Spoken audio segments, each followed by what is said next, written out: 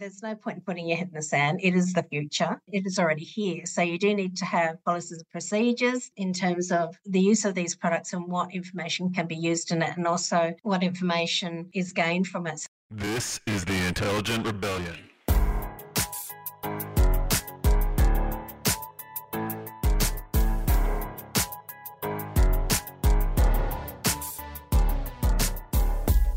Howdy, folks. Welcome to the Intelligent Rebellion podcast. My name is Ria Mercado and I am your host. On the 30th of November 2022, the day ChatGPT was launched.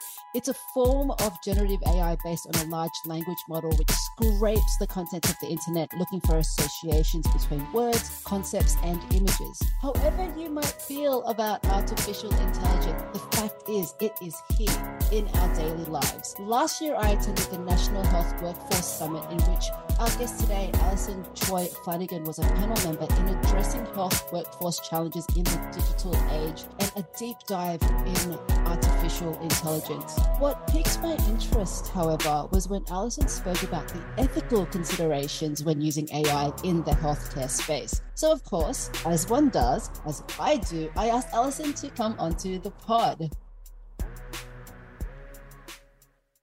Hey, Alison, welcome to the podcast. Thanks for jumping on. Thank you for having me. I look forward to the discussion. For the audience, would you like to go ahead and introduce yourself, what it is that you do, and most importantly, what animal do you most vibe with? My name is Alison Choy Flannigan, and I'm a partner with the national law firm Hall & Wilcox. I lead the health and community team at Hall & Wilcox, and I specialise in acting for health, aged care and life science clients. And one of my specialties is e-health and health tech. Animal that I most vibe with? Yeah. Oh, well, I suppose because I'm of Australian and Asian descent, it's got to be the dragon, hasn't it? Oh, it's the year of the dragon. Is that right? Yeah. There you go. Strong, powerful, and mighty is the dragon. This is also the time that I will throw in the disclaimer. The disclaimer is that this episode or anything that Alison and I speak about today should not be taken at all as legal advice. Just like with all the episodes of the pod, my chat with Alison is to simply explore a topic. If you want very specific legal advice, you've just heard what Alison does and where she's at. All her details will also be in the show notes. So make sure to give Alison a buzz and talk to her very specifically about your circumstances. Now, healthcare professionals, including me, are using AI in our daily work. Hey, Alison, can you talk us through what some of the key ethical considerations are when we are using AI in the healthcare space? There are so many opportunities with AI to improve patient outcomes, and AI is currently being used in medical settings already. For example, in diagnostic imaging, if a patient goes in and they're getting an X-ray and they get a referral, then they get an image and a report. The software and the AI can, using previous data sets that have been collected by providing diagnostic imaging services in the past. For example, if there is a word in a request and more likely or not, and something in an image, and there should be something in the report it's missing, then the AI will identify that so it can improve the reporting that occurs. Using that same analogy, in relation to the ethical issues, some of the ethical issues with that example are, should the patient be told that AI is being used in relation to those healthcare settings? So that's sort of like consent and disclosure. And also, should there be transparency as to the process? So, for example, should there be published somewhere what data set should be used in providing that healthcare setting? Ethical issues include also privacy protection. So, for example, when we said that the previous data sets are used to provide that service, is the privacy of the previous patients protected in relation to gathering all that data to provide that AI product? Reliability and safety is another ethical issue. So, for example, when I act for medical device companies, the case study that I'm giving, should there be clinicians that are involved in the development of those AI products? I would say absolutely yes. I mean, what do software developers know about healthcare? So it's really important that when they're developing those software products that they have a clinical governance committee and medical practitioners, for example, diagnostic imaging practitioners, and also referring medical practitioners are involved in developing that product. So that's reliability and safety, accountability as well. So making sure that when there's an AI product, the people are accountable to make sure that those systems are safe, and also ensuring that when those AI systems are developed, that they are developed for the well-being of humans and society rather than for the well-being of increasing profitability for one particular company. Yeah. And to have the human-centered values so that when those products are developed, they are developed keeping in mind that what the ultimate aim is to improve outcomes for the patients. So some of the examples in human, society, environmental well-being, human-centered values, fairness, privacy protection and security, reliability and safety, transparency and explainability, contestability and accountability. So there's some of the ethical and moral issues that are considered in relation to that, but I've tried to put that into a case study so you can actually understand what those concepts mean in practice. Yeah, we love a case study, especially in healthcare. There are so many considerations there when it comes to all of the things that kind of need to happen when we are using brand new technology and emerging technology in this space. What challenges are you finding in trying to meet some of these ethical considerations, or making sure that it is human-centered or patient-centered, and that people aren't using this for profitability or only for profitability?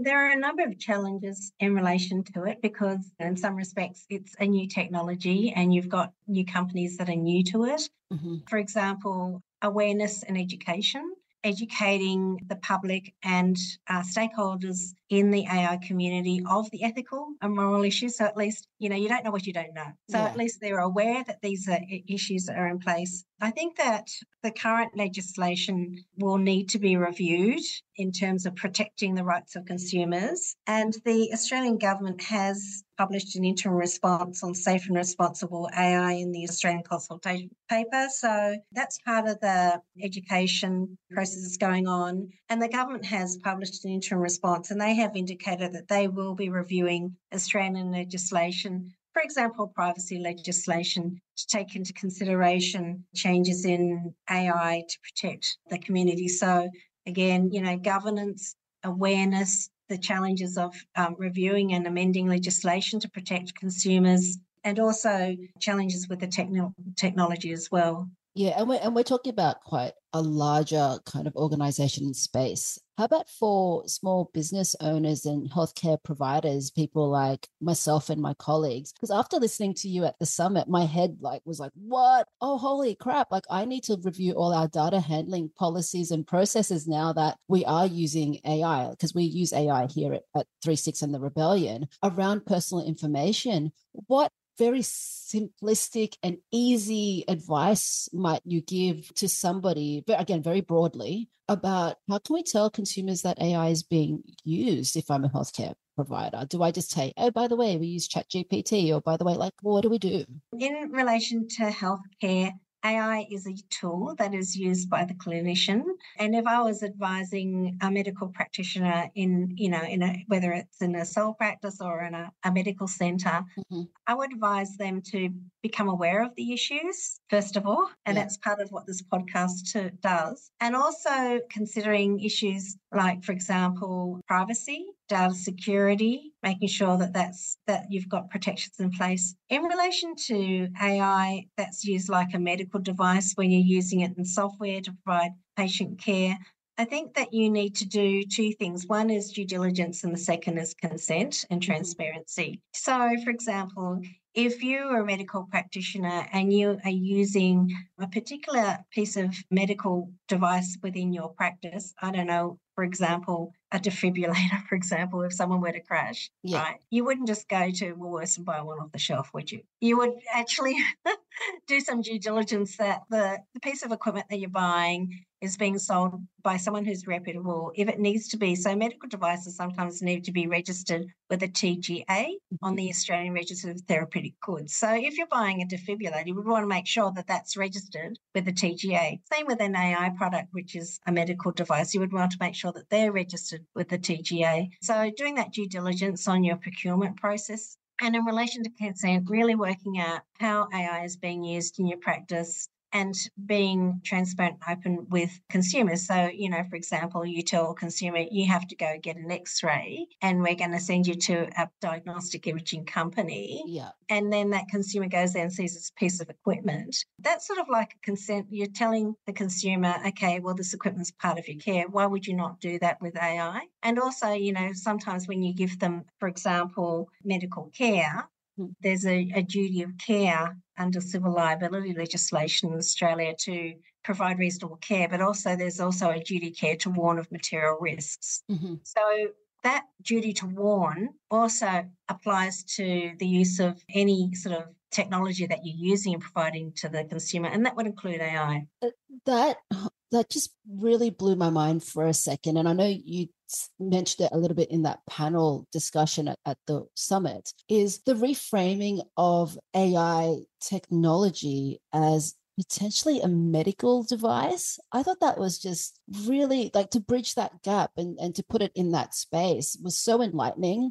And for you to just say that again you're right. I mean, I wouldn't grab a defibrillator just from Kmart and go use it on somebody. So why would you grab, a technology that's helping you make clinical decisions from Kmart as well? It doesn't make sense. Yeah, well, when you put it that way, it's like, oh, well, duh.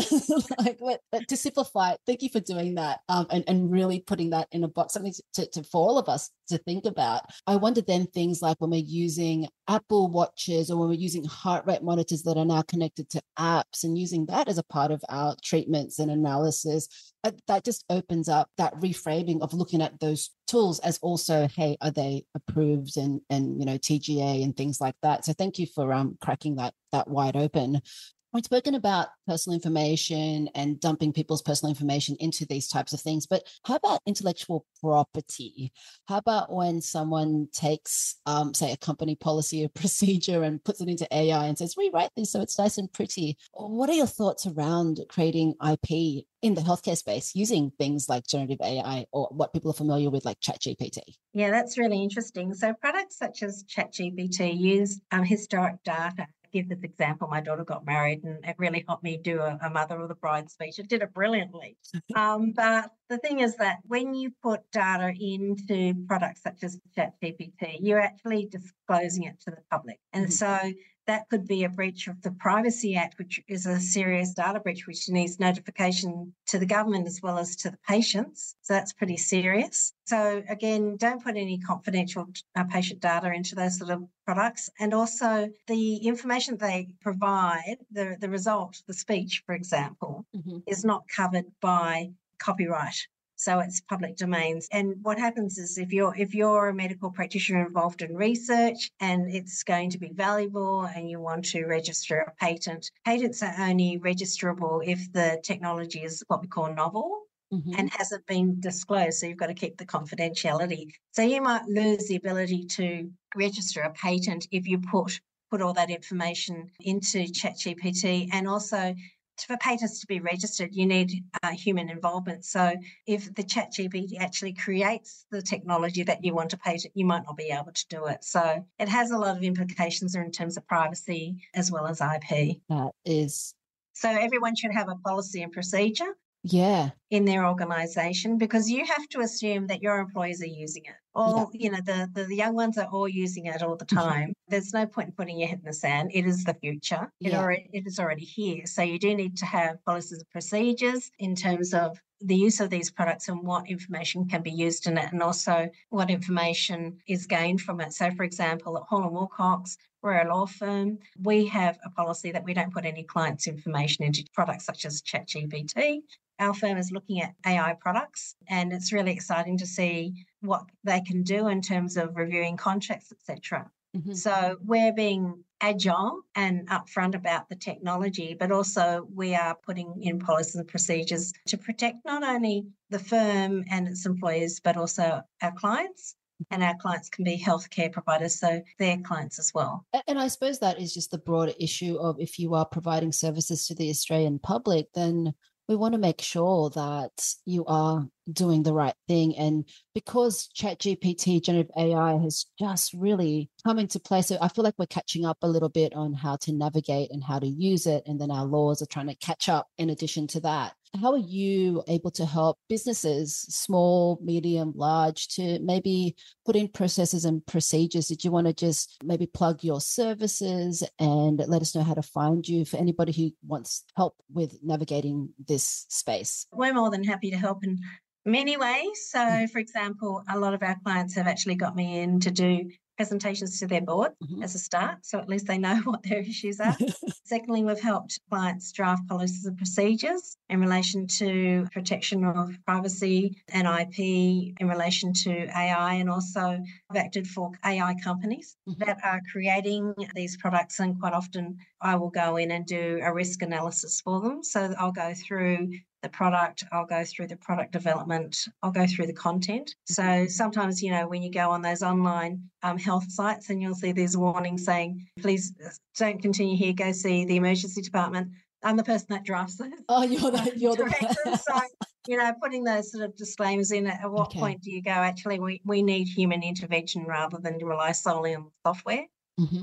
And disclaimers, terms and conditions. So, we provide a number of corporate, commercial, regulatory services around the use of AI. I'm more than happy to offer those services. You'll find me on the internet if you Google Alison, Choy, Flannigan, but I'm sure you'll publish it. Hall & Wilcox is a national leading law firm, and so we've got offices in every city in Australia, but you can contact me if you need legal advice. Alison, just as we wrap up, what are you most excited about in this AI space in healthcare? I'm really excited about it will revolutionise healthcare. Sometimes I do the medical negligence cases as well with my medical defence colleagues, where silly mistakes are made and it has really impacted patients, whether they die or they suffer injuries. And so what I'm excited is that in the future, the technology will stop silly mistakes happening. The technology will revolutionise. Like, for example, there are already products at the moment where the software will scan the medical records, and if there is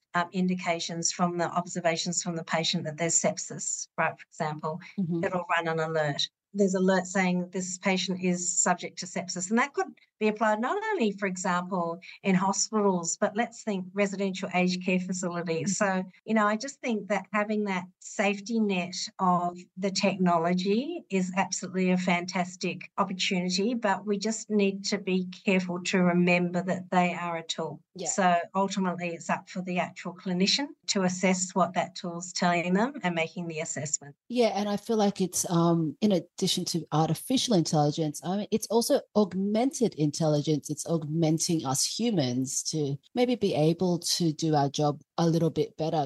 Alison, thank you so much for coming on board and sharing your knowledge with us. I very much appreciate you and your time. You're welcome. It's been great chatting.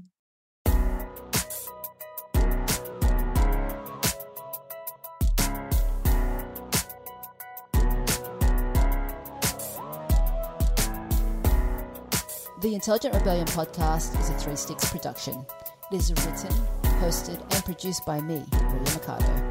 Wills is our Emperor of Sound and our executive producer. Join our community at www.theintelligentrebellion.com.